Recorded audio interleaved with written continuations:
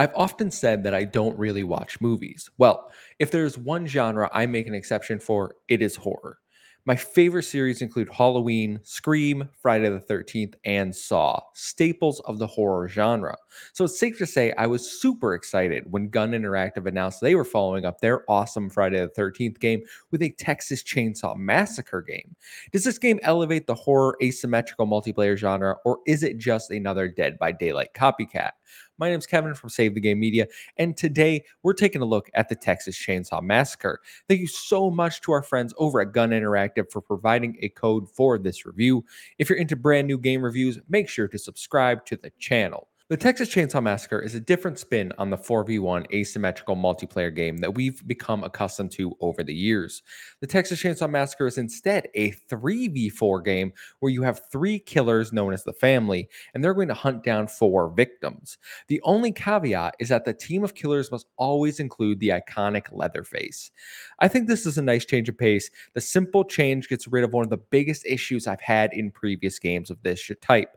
Everyone always wanted to be the killer, and when they didn't get it, they would leave. Opening up more killer slots alleviates this issue, especially when you're playing with friends, as you can team up and kill victims together.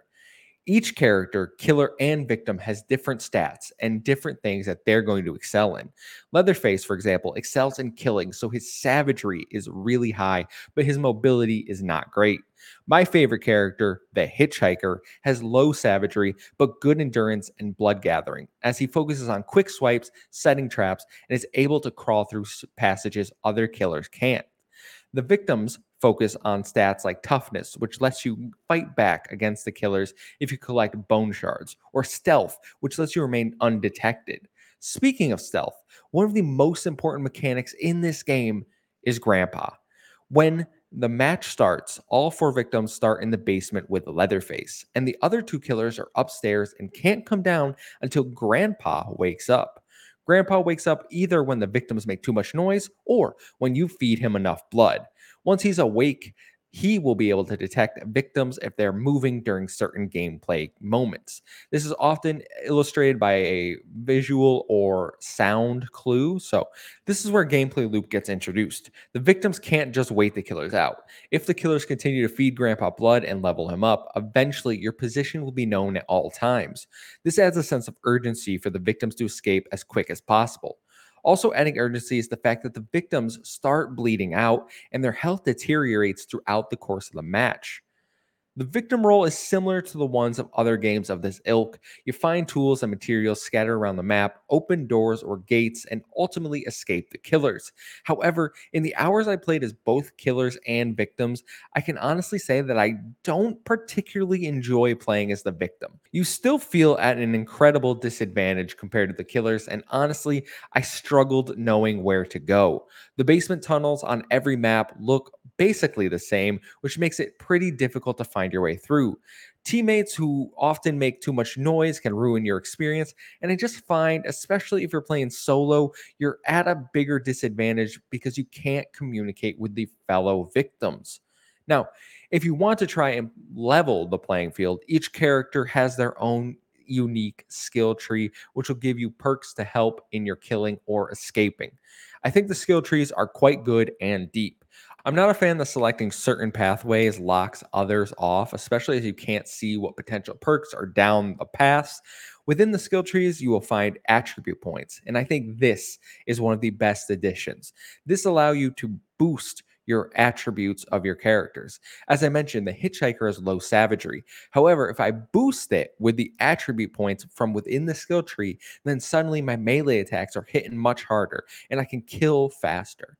If I'm a victim and I want to up my stealth to sneak around easier without sacrificing my other attributes, this is perfect. I really, really like this feature and hope that other games in this genre take note. While the gameplay loop can be quite fun, especially with friends, the Texas Chainsaw Massacre does unfortunately have some shortcomings.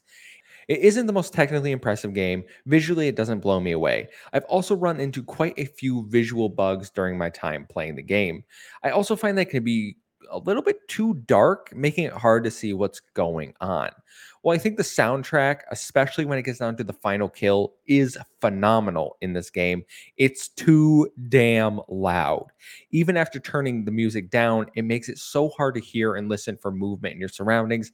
Nothing that ruins my experience, but these things can be frustrating.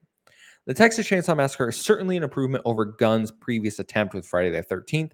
It's a game that clearly has a lot of love for the films and source material. It's an absolute blast when playing and coordinating with friends, but a frustrating, boring slog when playing solo. Three Killers is certainly better than one, but the game still falls into the failings of others in the genre. While I enjoy the game, I have to give this a wait for sale at its current $40 price tag.